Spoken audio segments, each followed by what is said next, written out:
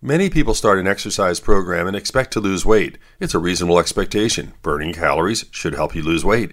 However, there are certain mistakes you can make. The first is not recognizing the fact that you also have to watch what you eat and monitor those calories that you're taking in. Another problem is many people get very hungry after a workout and take in empty calories. If you're one of these people who like junk food, make sure you have a healthy food choice available and plan to eat it. The other issue is consistency. An intense workout one day, followed by not working out several other days, will not help as much. With your health, I'm Dr. Brian McDonough on 1010 Wins.